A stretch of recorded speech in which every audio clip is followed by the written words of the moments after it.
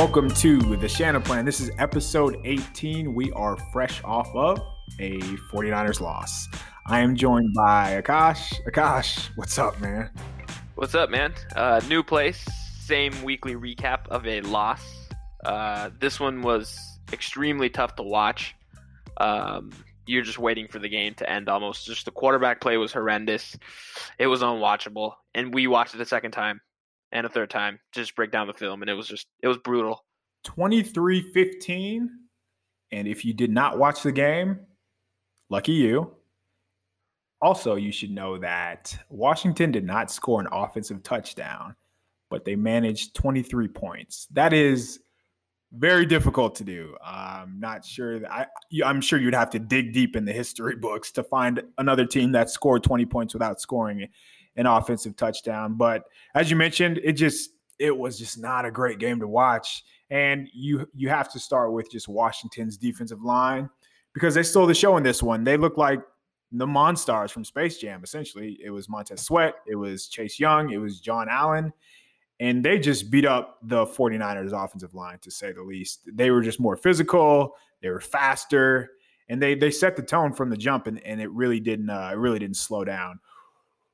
What was your takeaways from this game? Like, did you expect the defensive line from Washington to dominate in the manner that they did? Yeah, I think last week we hit on this, right? That was kind of the X factor, is how were the 49ers going to be able to A, run the ball, and B, protect Nick Mullins. Their edge rushers, Sweat and Chase Young, were fantastic. I mean, Chase Young looks like Nick Bosa light. Obviously same school, drafted in the same spot, but he's just so physical, so fast off the edge. And then their inside guys. I thought you hit on this earlier, that Laken Tomlinson actually didn't play particularly well. And their interior defensive line caused a ton of problems. And yeah, their defensive line just got after it. I think, what were the numbers? They had, 4 sacks total and 17 or 16 total pressures. Obviously, they forced the fumble on Nick Mullins, which was returned for a touchdown. I think that was more on Nick Mullins.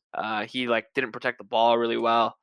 Then obviously had the pick six, which I'd say was more on Mullins again.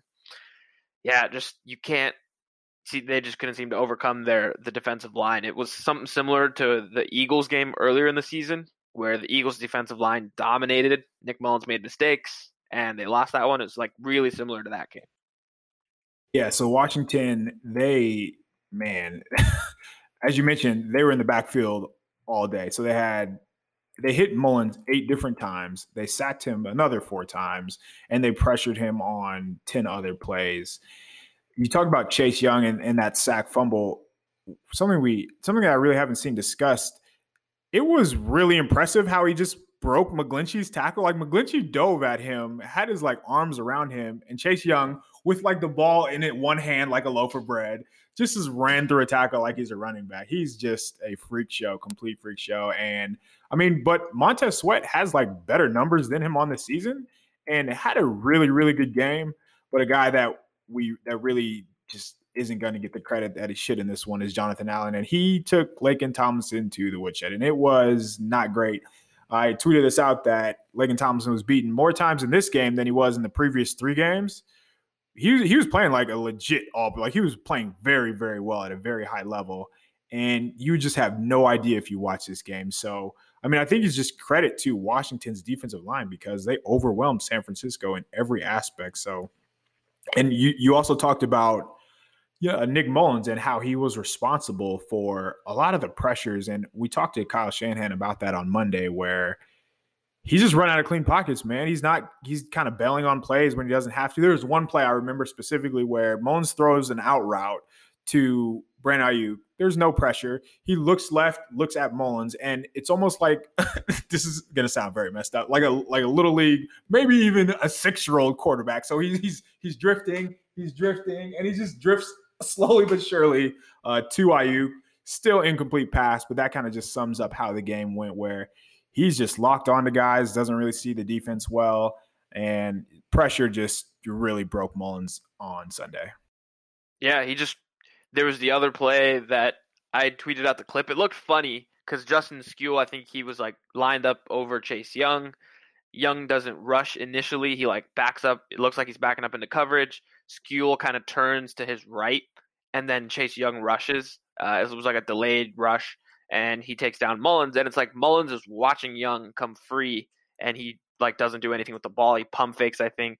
So that's where we think that sometimes if Mullins was a little bit better, if he gets rid of the ball quicker, if he's a little bit more mobile, if he doesn't move out of clean pockets, you could avoid some of these sacks. And unfortunately, the offensive line gets like the brunt of the blame on the interwebs because of this, because they see quarterback taking a sack, quarterback taking a hit, and immediately it's, the O-line's fault, which makes sense. But when you go back and watch, it's not always the case, and sometimes unfairly they're getting blamed. Kyle Juszczyk has struggled all season. Sunday was another example of that. He got bowled over on one sack. That was just a highlight play. But there were 3 other times where he just misses a block. And Ross Dwelley, same. There was a rough sequence for Kendrick Bourne where he dropped a pass. Next play, misses a block. Next play, false start. Next play, misses a block. That was on one drive. He single-handedly ruined the entire drive. And on that play, if you guys want to go back and watch Shanahan, just give him a little earful. You'll see that. I just think that Juszczyk, the tight ends, and the receivers have been abysmal blocking this year. And I wrote that Richie James has been like the best blocker, and somebody naturally told me that I don't watch the games and that I need to just do a better job at my job. But they're just not doing very well on the perimeter blocking wise. And that's why the running game is really struggling. Not so much like you would think that it's all on McGlinchey based on what you read on the Twitters. But I mean, he had a rough, brutal sequence at the end of the game. But if it weren't for that, you would have no idea that McGlinchey played well or played poorly. But it just seems with McGlinchey, in McGlinchey's case, that it always comes at the worst possible time. So the 49ers, they're driving. They have a chance to tie the game. They have a 20-some yard completion to Kendrick Bourne where he makes a nice 22. catch. Yeah, 22. Catch a run. Catch behind. That's a pass that's behind him. And it doesn't count because within like a second and a half, McGlinchey was beaten. So he has to hold Sweat. And those are the ones that are just killer. And Matt Burrows actually asked Shanahan after the game if this is a weight problem. Like, is McGlinchey, does he need to add weight? Does he need to add strength in the offseason? Because he just somebody pointed this out to me as well. Like, he looks like a tight end out there. I'm not sure if that's the case. I don't know, if other people are seeing that as well, but it just seems like every game we talk about him because there are the same type of plays where he's getting beaten. And what do you think? Like, is this just who McGlinchey is at this point? Sort of. So I tweeted out a bunch of clips. I went back and forth with some of our favorite friends about Mike McGlinchey because I think he just gets a bad rap. Like, we talked about this early in the season. He has these like terrible misses. Like, it comes at a terrible time. It comes on where, a game-winning drive or just plays that they need to have. Mike McGlinchey gets called for a hold. He gets put on his back. And when he messes it up, it's extremely visible because it's just a huge blunder. But if you watch the entire game, if you watch like 60-something plays, and you watch just Mike McGlinchey, like I have a couple times this season, he's like generally okay. He's been lined up against Chase Young, Montez Sweat, Ryan Kerrigan, I think. He's fine. He just holds up in pass pro. It is what it is. But I think the 2 plays that he screwed up, he just can't have those, right? But here's what I come back to. If you had better quarterback play, you won't be talking about those, right? We focus in on, when an offensive lineman misses a block, or a fullback misses a block, or a tight end misses a block, or there's a penalty or a drop, and all these things because the quarterback is so limited that he needs everything around him to be just right for him to succeed and for the offense to succeed. And this goes beyond just Nick Mullins. We've had this conversation last year with Jimmy Garoppolo, right? Where guys needed to be healthy, this needed to happen, that needed to happen. They needed like all these other things to happen for the offense to look good. Whereas when I think of, a franchise quarterback, you don't worry about who his right tackle is or whose right guard is or who his receivers are, whose tight ends are, who's healthy or whatever, right? I think every tackle misses blocks unless you're like Trent Williams or like David Bakhtiari. But no one else gets talked about because, their quarterbacks typically mask those misses. And in McGlinchey's case, Mullins hasn't been doing that, so he's getting the brunt of the blame, which I don't necessarily agree with. And then the other thing you hit on, that play where he holds Sweat, I thought Barrows asked Shanahan, and Shanahan said that Jeff Wilson and Mike McGlinchey maybe talked about a chip. And on that play, it looks like Jeff Wilson kind of stops and then like runs his route, but doesn't really chip Sweat. And so I wonder if there's like a miscommunication or something like that where McGlinchey anticipated Wilson chipping Sweat back inside or something like that because he gets beat on his outside shoulder. So I didn't know what happened, but those were two big misses in a bad spot. It is what it is, but they're not going to have 5 good offensive linemen. Just the way with the salary cap works, the way with draft capital works, you're just not going to be loaded at offensive line because then you're going to screw up some other part of your team. I think McGlinchey's like good enough, depending on his like weight and all that kind of stuff. Is he good enough? You should be better. Sure, absolutely. I think so. Is he good enough? Like, is this what we should expect from a 9th overall selection? I think that's what fans, that's why he's getting critiqued so much, is because where he was taken. Yeah, that's fair. It's fair to criticize, like if especially he gets compared a lot to Quentin Nelson, right? Who's just phenomenal, all pro.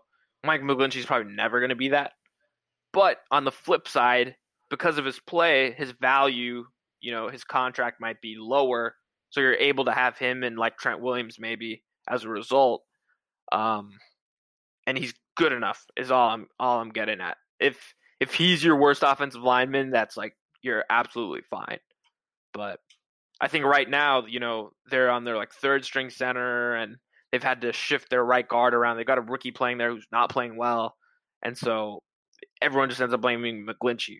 And so he takes the brunt of it. And I think the other part of it is, he tweeted out still here or whatever, like halfway through the season. And so he was like, he kind of victimized himself a little bit, which also allows people to come at him and critique him more. So if he hadn't said anything, then maybe it like goes away. I don't know.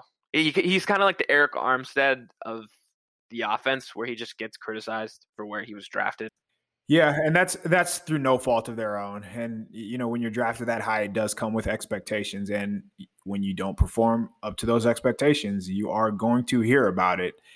Speaking of expectations, Jimmy Garoppolo, Kyle Shanahan discussed that the idea of Jimmy coming back or not this year, it didn't sound like we're going to see Jimmy this season, just because, well, first of all, they did get good news.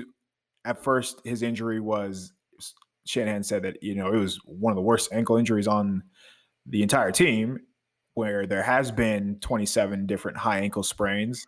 I don't think that we'd see Jimmy, just because, if we're going to talk about his value or whatnot, why would you ruin that based on how the offense has looked, based on, as we just talked about, the offensive line? You're not going to want to put him behind that offensive line and just kind of leave him to the dogs, because think about everything that can happen, all the possible scenarios that could happen. The most likely scenario would just be that he doesn't play well, or the offensive line does not give him protection, and you have another injury. So part of the reason was that Shanahan said we might not see Jimmy for the rest of the season was that, they don't know still if he's going to be 100%. He still hasn't got the clearance from the doctor. So what do you think about Jimmy? Do you think we're going to see him the rest of the season? What's to be gained? I mean, okay, let's be honest, right? There's two scenarios. The team believes in Jimmy Garoppolo, despite what we say, like we have some say, but they believe in him. They want him to be back in 2021. Why would you put him out there? They're not playing for anything. The most important thing is that he's healthy going into 2021. So you just keep him on the sidelines like you do with some of the other guys, and you just roll him back out. The other scenario is you want to get rid of him, you want to trade him, whatever. There's enough tape on him. He's played 32 games, 33 games, whatever. The next 2 or 3 games aren't going to massively change his trade value. And like you mentioned, and then the worst case scenario is that he goes and gets hurt. Playing worse, whatever. I don't think that'll massively impact his trade value. But if he gets hurt, then you could be screwed, because right now you have an out in his contract. You can basically get rid of him, and you'd only be on the books for like $2 or $3 million. That's totally fine. But if he gets hurt and he can't pass a physical come April or something like that, you'd be hosed. Ugh. So There's no reason for it. We'll talk about it later in the pod with the draft positioning. You have no incentive to win these games because they're not going to make the playoffs after they lost those last 2 games. So I just don't think there's any reason for it. I think there's more reason for you to start the other guys so you know more about your future than there is to play Jimmy. Yeah, and today, or actually on Monday, Kyle Shanahan was talking about he needs to make a decision at quarterback just because he didn't know if CJ Beathard will be an upgrade from Nick Mullins. And CJ Beathard started to warm up a couple times on Sunday, but never got into the game. And Shanahan said that was because of, Mullins led the team on a touchdown drive. And then also Beathard wasn't warmed up. Okay. Essentially, you don't believe in CJ Beathard. And that is clear as day. We understand that. That's evident. I mean, we have all the evidence in the world why you do not believe in CJ Beathard. The question is, though, moving forward, next year, you have to make a decision on CJ or Nick. And let's say that you have to decide on one or the other. We have a sample size good enough this season where we know Mullins is not the answer. Could he maybe give you something in a spot game? Maybe. But, he's not going to be a guy that can play 6-7 games and you can rely on. We knew that before, but they don't really have much of a choice now. So I think it makes sense for the 49ers to start CJ if those are the only 2 options, which they appear to be, just so you have a decision whether, hey, maybe because he has 3 weeks to prepare, he's the number 1 guy, he has more weapons than he did previously. Who knows about George Kittle? We'll get to that in a second, but it would make sense to start CJ Beathard in the event that, you have to make that decision next year. And I mean, he's going to be unrestricted agent. Like, is he going to be our backup or not? So 3 games left: Seattle, Arizona, and then coming up this week against Dallas. Dallas's defense is just atrocious still. So I mean, it just feels like another game where we're going to have sideline shenanigans from Shanahan, where he's just disappointed at all the open receivers. But do you think that there's a possibility that we see CJ? Does it matter? I mean, no. Yeah, exactly. I don't think there's any team or any people that cover a team that spends this much time talking about a backup quarterback than like the 49ers writers and podcasters do. Like, I swear, like, the last 2 or 3 seasons, we've been talking about backup quarterbacks forever.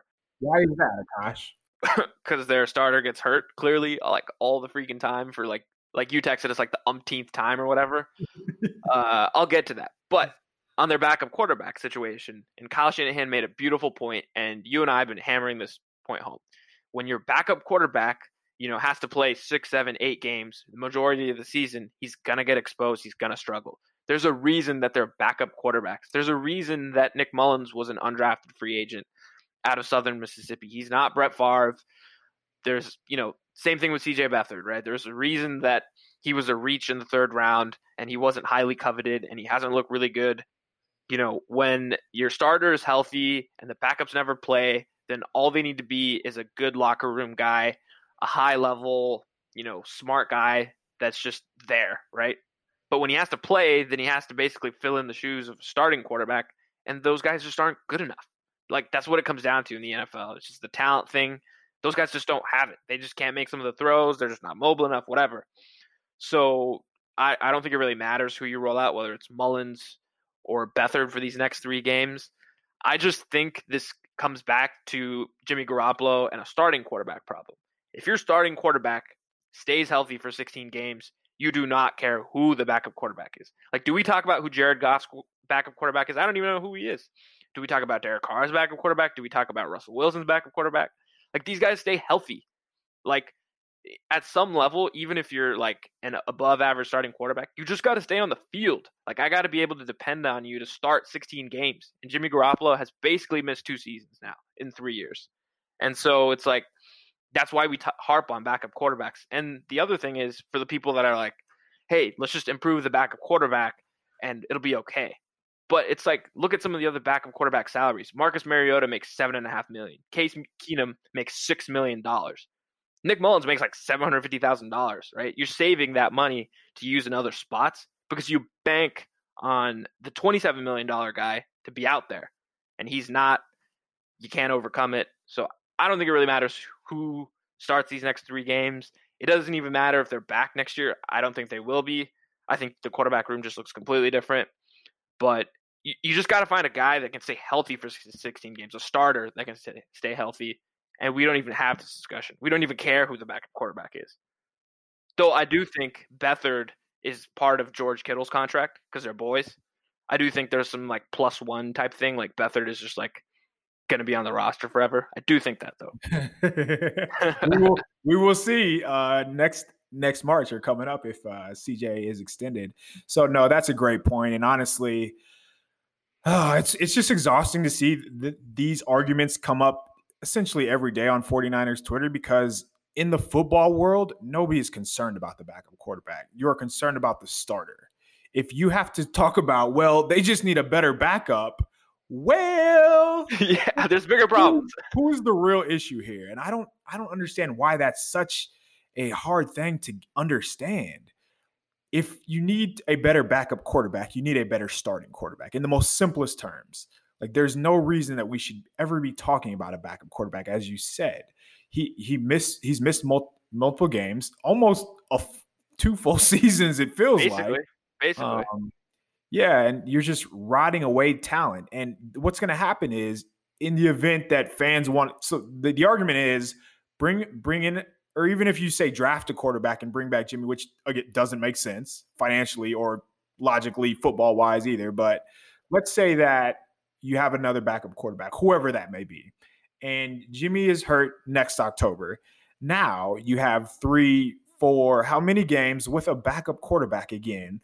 And you're in the thick of a playoff race, and because you decided to roll with Jimmy, you might be out of the playoff race. That just doesn't make sense. Why can we not talk about it in those lenses, as opposed to we need to spend more money on a backup quarterback and ignore the 40 free agents that we have?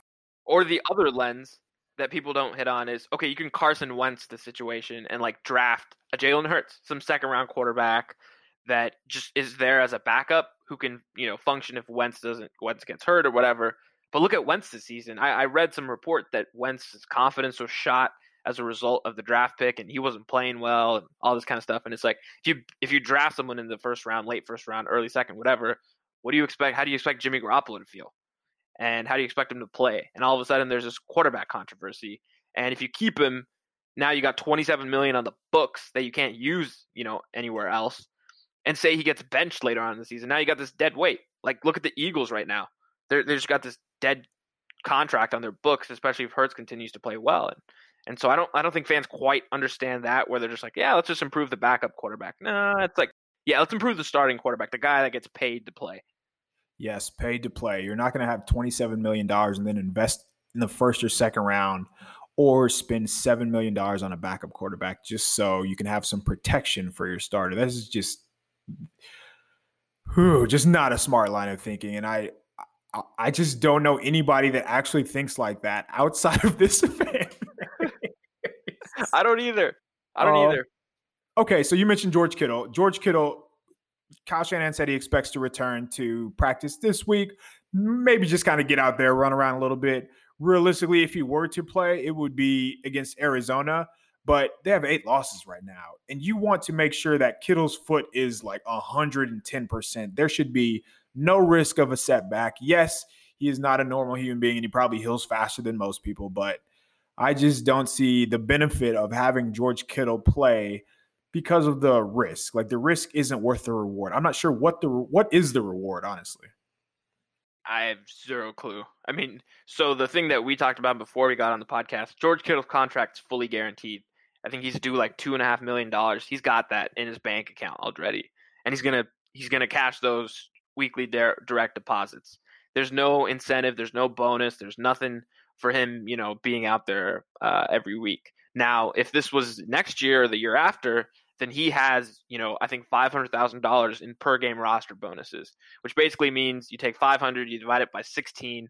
Every time he's active, he gets a check of whatever that is, $30,000, whatever the math works out to. So in that case, then now he has some incentive to play because he wants that money. This year has none of that. Let's make sure he's healthy. Because the only thing that matters at this point is that you get a healthy roster in 2021, you get as high of a draft pick as possible, and you just move on to the next year. That's all that matters. So I would just keep George sidelined. I know he's not wired like that, but it's just for the betterment of the long term of this franchise. Yeah, it's going to take a very powerful voice to convince Kittle that he should not play, especially if he feels like he's healthy enough. But again, I mean, you have to think long term, you have to think big picture, and your health is far more valuable to this franchise than playing in a few meaningless games. So let's the rest of the injuries that Kyle Shanahan said. Deebo Samuel, as you saw, he lasted one play, his hamstring. He has a hamstring strain. He's not going to play for the rest of the season. Shanahan said at first he made it seem like he would, but then Shanahan said we'd have to make the playoffs for him to come back. It was a tough conversation, Kyle said, that he had with Deebo, but it made it seem like, Deebo has to take care of his body, and he's going to figure out this is what it takes to play in every game. So, again. I thought that was interesting he said that. I didn't think he was taking a shot at Deebo's, the way he takes care of his body, because I know he spent this offseason in Houston. He was down there with Footwork King and Jerick McKinnon. They worked out with like Trent Williams and stuff. But I wonder if his injury and his inability to kind of stay in his routine, and then they kind of just ramp up really quickly. I feel like we take that. We disregard that when it comes to athletes. We just think they come back from injury and they just go boom, 0 to 100. And it's like, guys, there's like a process, and like that's why you have training camp and all this stuff. And he didn't have that this year. So no, he didn't. And you could tell just when he came back, the Eagles game, he was kind of lost. The Dolphins game, he still looked a little bit out of shape. So yeah, that's a good point. You just have to acknowledge the human aspect of this sport, which we often forget. So Raheem Mostert has an ankle injury. Fred Warner has a shoulder stinger. Daniel Brunskill has a stinger in his shoulder as well. All three of those players will be reevaluated on Wednesday, so we'll have a better idea. The only other guy was Juwan Jennings, who Shanahan said ripped his hamstring in October, and that was the worst on the team. Shanahan said that he's hopeful Jennings can possibly play in a game before the season is over. And he also added that, he's probably going to practice, but it's a big offseason for Jennings. So, I'd be kind of interested just to see what Jennings could do. I mean, as we mentioned, the hopes, I mean, you're not going to rest your hopes on Jennings being this game changer. He was a 7th round pick, but just kind of get out there and see what he could do. I wouldn't expect him to do much of anything. Do you have any positive takeaways from Jennings getting on the field? Be cool to see him. I think we haven't seen him since training camp, basically, and 7th round pick guy. I don't have much expectation for what he's going to do. He just feels like a guy. So, yeah, I got nothing else on that. What are the odds that we see, speaking of receivers that are injured and drafted by the 49ers, what are the odds that we ever see Jalen Hurd, the ghost, the myth of Jalen Hurd, in the 49ers uniform in 2021? Will he stay healthy? Yes or no? I'm going to go no. If you gave me like plus 400, 500, the odds would have to be steep for me to say yes and take that bet. But I'm just leaning no. He's had brutal injuries. I feel like, again, as fans, we disregard like the mental part of like coming back from multiple injuries to playing like that. He's a physical player. He's had a back injury, and now this is an ACL, right? So it's gonna be tough. I just keep thinking back to, I think AJ Brown and DK Metcalf were available when they took him. Is that right, or was it just DK? I think it was just DK. Yeah. I think it was just DK because AJ Brown was in the 2nd round. In the 2nd, that makes sense. Yeah. Yeah. So I just think back to that. That's rough. I heard Chris Sims wrote something, and he did say that the Shanahan liked DK, just liked Hurd a little more because of his versatility. So yeah, and the big thing that why DK fell was he had a significant injury history, and that scared NFL teams away. So there was some good, believe it or not, there was some good in the game.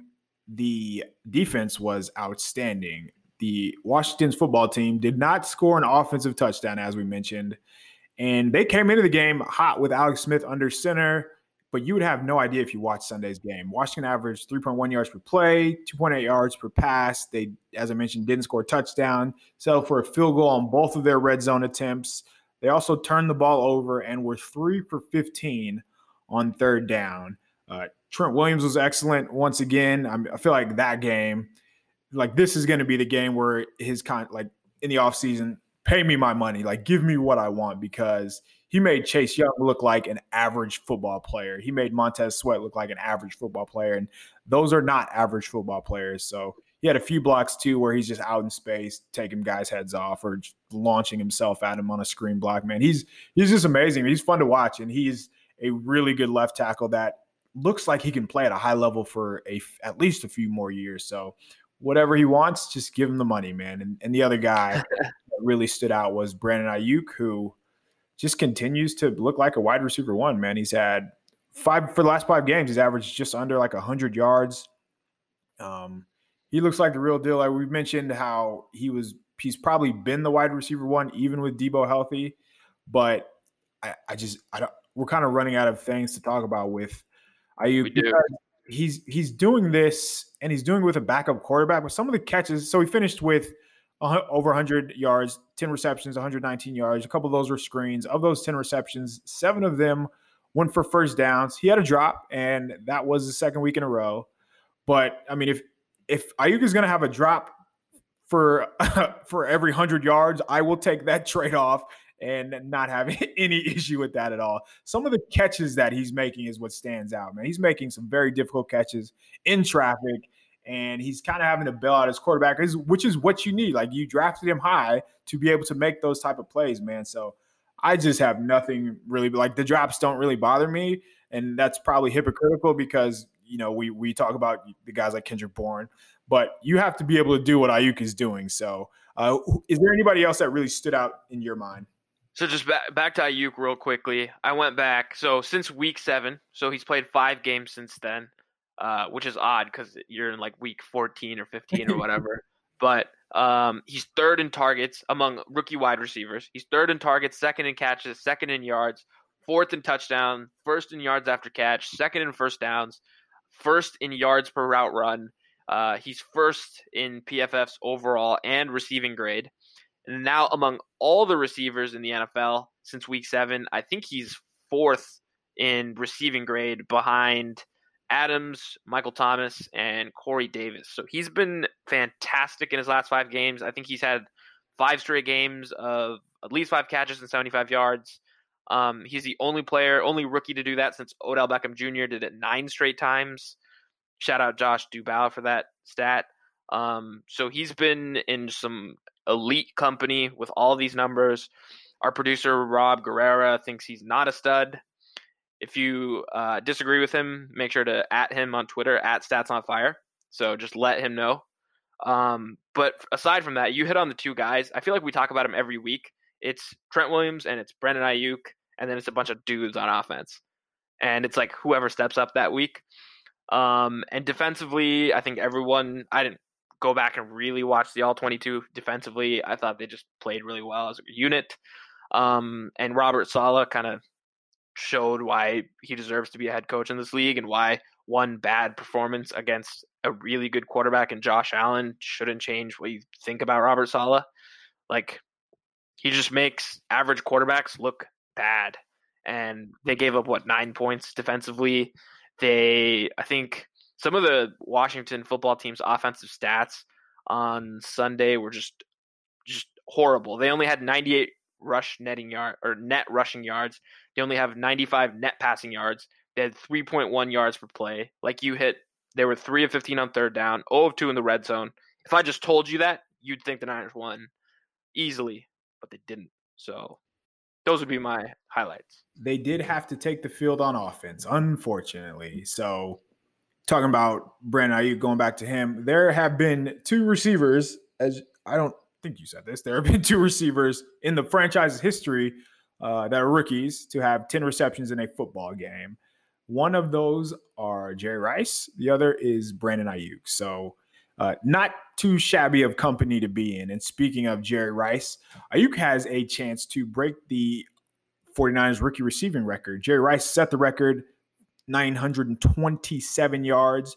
Brandon Ayuk currently sits at 660 yards, needs 267 yards in the final 3 games. And as I mentioned, he's averaging at 99 yards in the past 5 games or so.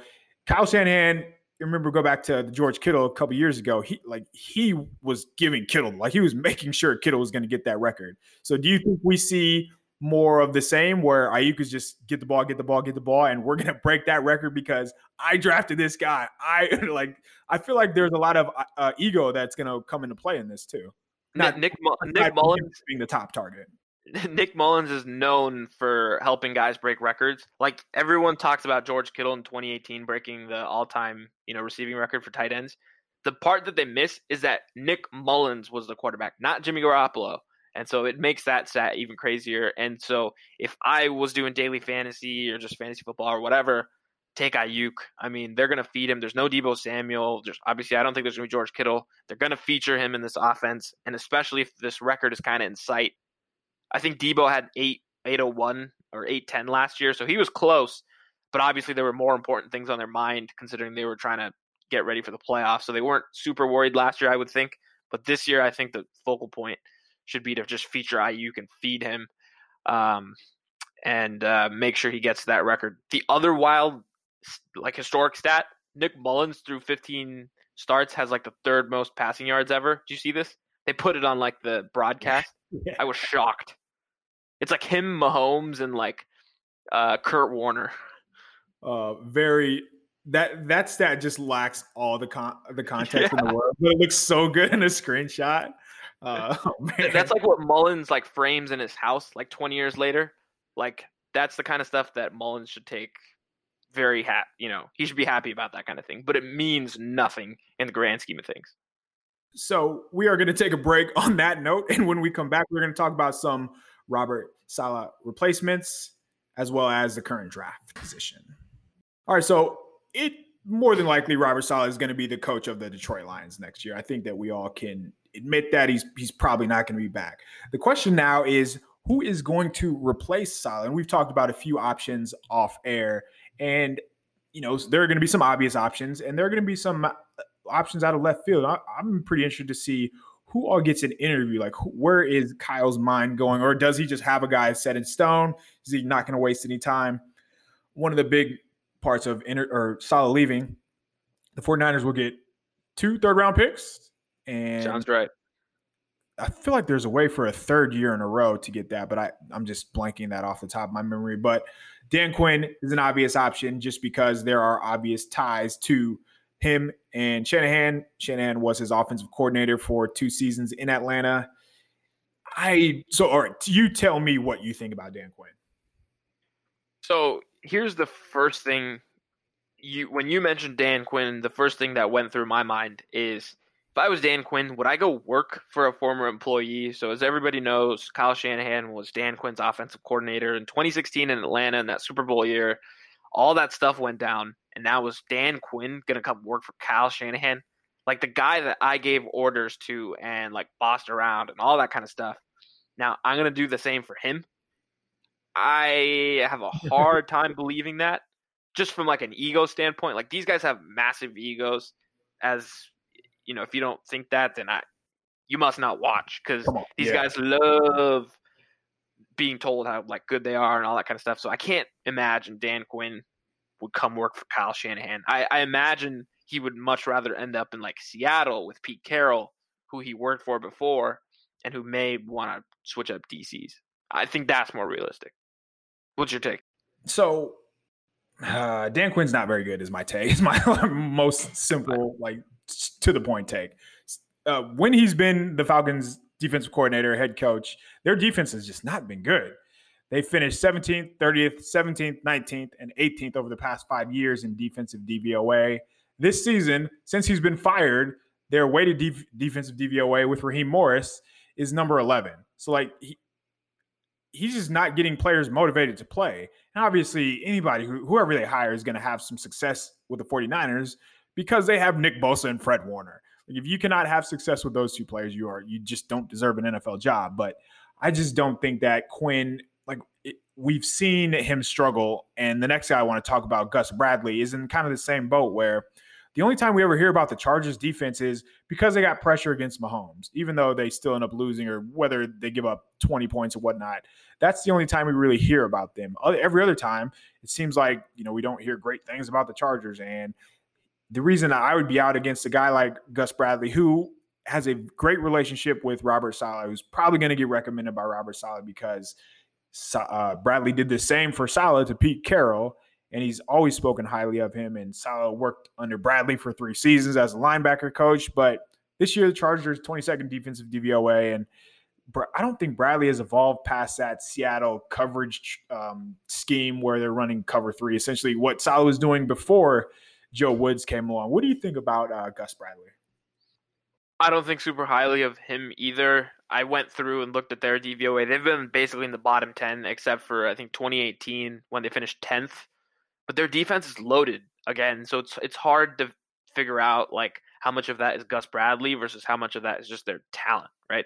Obviously, they've got older Bosa, they've got Melvin Ingram, their DBs are pretty good, Casey Hayward, and they got some young safeties that I like, and so I can't separate how much of that is Bradley versus just they're pretty talented.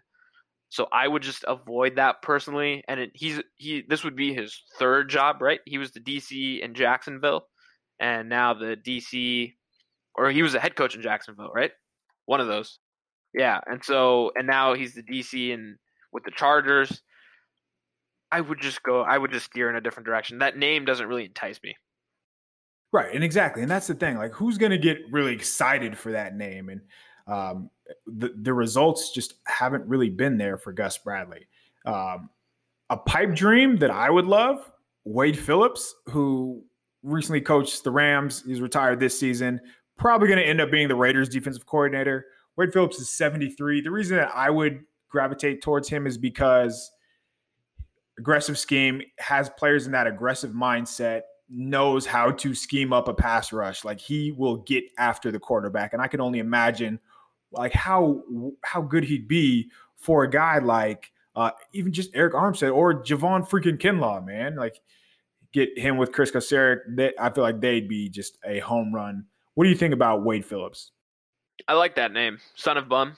That's his Twitter. I love that. He's so I don't know what happened with him and Sean McVay. I thought he had gotten canned, right? He got fired effectively, and he stepped away, and he's at home chilling. I think you hit the nail on the head with his kind of aggressive play calling. He's also a lot older, so I don't know how he'd relate to players. Where Saleh's just like energetic, fiery, a younger, more relatable guy. Where Wade Phillips would be like 70 plus. Like, where does you're coaching up 20 somethings? Like, does that really work? So yeah, I don't know on that one. I like the name better than Gus Bradley and Dan Quinn though. Speaking of former 49ers coaches, Vic Fangio, probably not going to – there was a report that came out that he may be fired by the Broncos. I don't know if that happens. That's probably not going to happen just because he was dealt a bad hand, and he really hasn't done too many negative things for Denver. But, I mean, Fangio would just be lights out. People are a little worried that they would have to alter their roster just because Fangio is known as a 3-4. I think he is smart enough to understand the personnel that is on the roster and would let Nick Bosa rush in from a 3-point stance. I don't think you would have to worry about that. So do you have anything to add on Fangio? I don't think he's going to get fired. So Denver, I get their record looks bad, but got a ton of injuries. Drew Lock hasn't really looked good. His defense has been fine. So I don't think he gets fired this season. I think he gets a year. So that's probably off the table. Another name that has came up, because he does have a relationship with Kyle Shanahan, and he is a current interim head coach of the Falcons. Raheem Morris, who I mentioned, has that defense playing at a higher level than what they were playing. They were below average, and now they're at least competitive. They're 11th in DVOA, as I mentioned, defensive DVOA. And Morris and Shanahan, they worked together in Tampa Bay. They also coached together in Washington and Atlanta. So you would think that there's a strong, solid relationship there. Morris is a younger guy. He feels like a guy that would be able to relate to players. And again, if we're just talking about a defense who has a ton of talent on it and is probably going to get more talented even when you add whoever the edge rusher they're going to add this season or this offseason is, and cornerback. So, like, the defensive coordinator next year is going to be in good hands. What do you think about adding a guy like Raheem Mostert? And by Raheem Mostert, I mean Raheem Morris. I was going to say Raheem Mostert. Yeah, running the defense. No high ankle sprain that way. But, ooh. Kyle fell back. The other thing, so you hit on his, just football acumen, all that kind of stuff.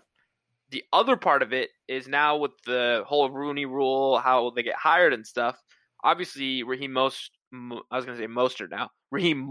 being a minority candidate, if he were to become a head coach, which he hasn't been, I think he's done a pretty good job as interim head coach. Actually, they have more life than they did with Dan Quinn. So if he were to get hired, then the Niners would get 2 third-round picks at that time. So there's also some additional incentive. I don't know if you want to look at it that way, but that's also on the table if you were to hire Raheem Morris. So I would tend to like him more than the other guys, particularly because of his age and just the way the Falcons have responded this season to him being head coach. So I'd prefer that to like a Bradley or a Quinn or even a Wade Phillips.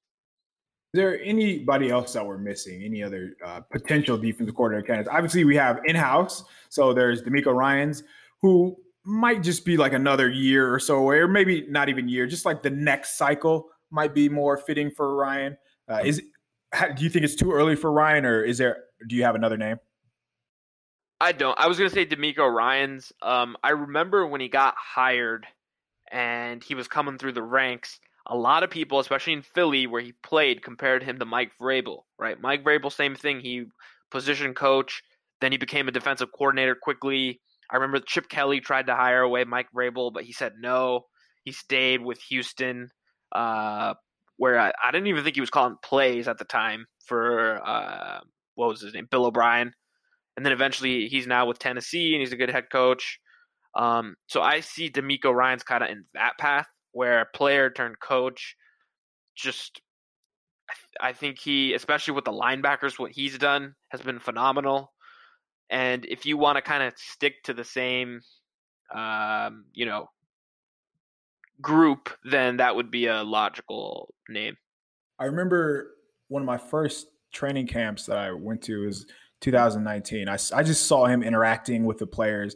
I saw how Ryan commanded the players' attention. I saw his attention to detail.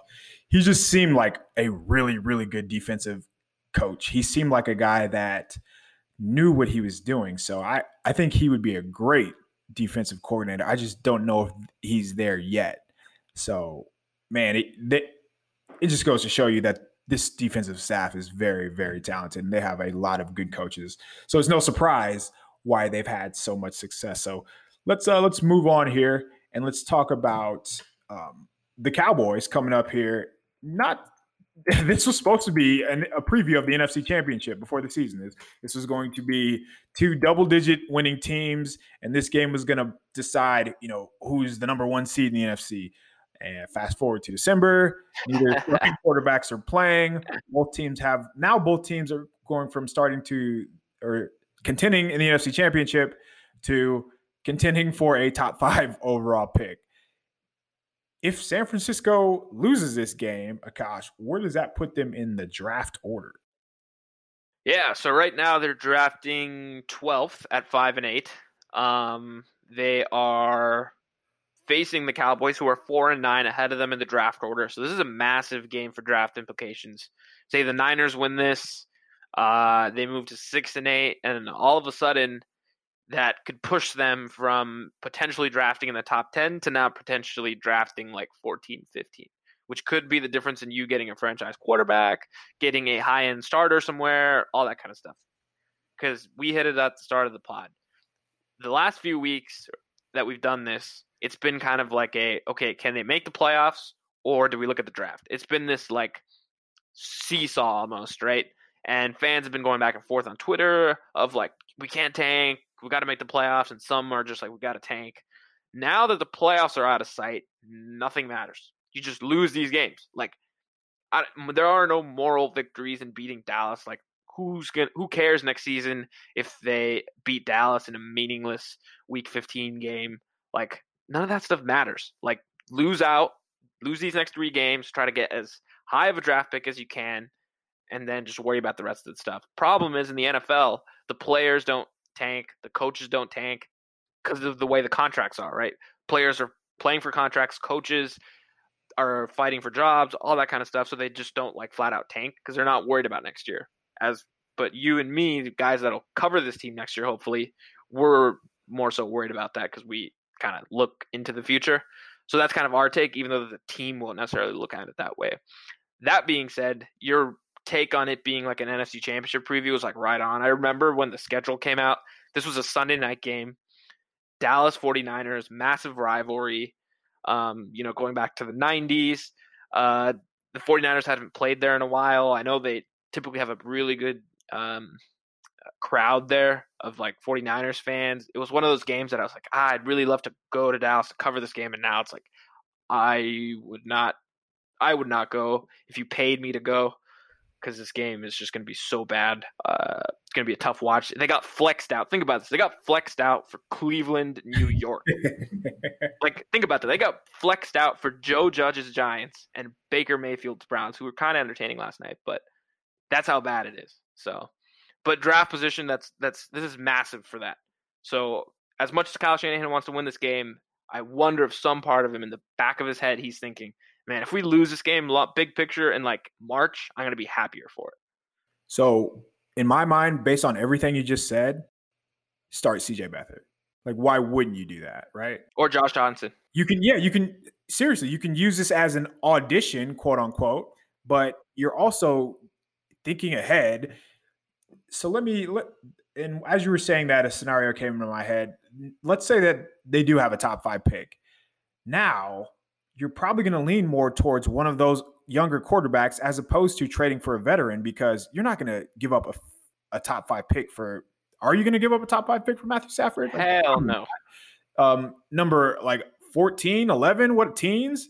Yes, here, take this. But I feel like a top 5 pick is just so much more valuable, where now, let's say there's a guy that you really like early that's not let's say I don't know much about the draft right now, but let's say that there is a crazy good defensive lineman, of course, because of 49ers. So it's going to be an edge rusher. But now you're in the top 5 of the second round, and you have those comp picks in the third round for whatever hires you made, or Saleh leaving as well. You could put a package together where that would include you having you can maybe deal Stafford for a second and a bunch of a few of those third round comp picks, and still have a potential game-changing cornerback, edge rusher, whoever that may be at the top of the draft.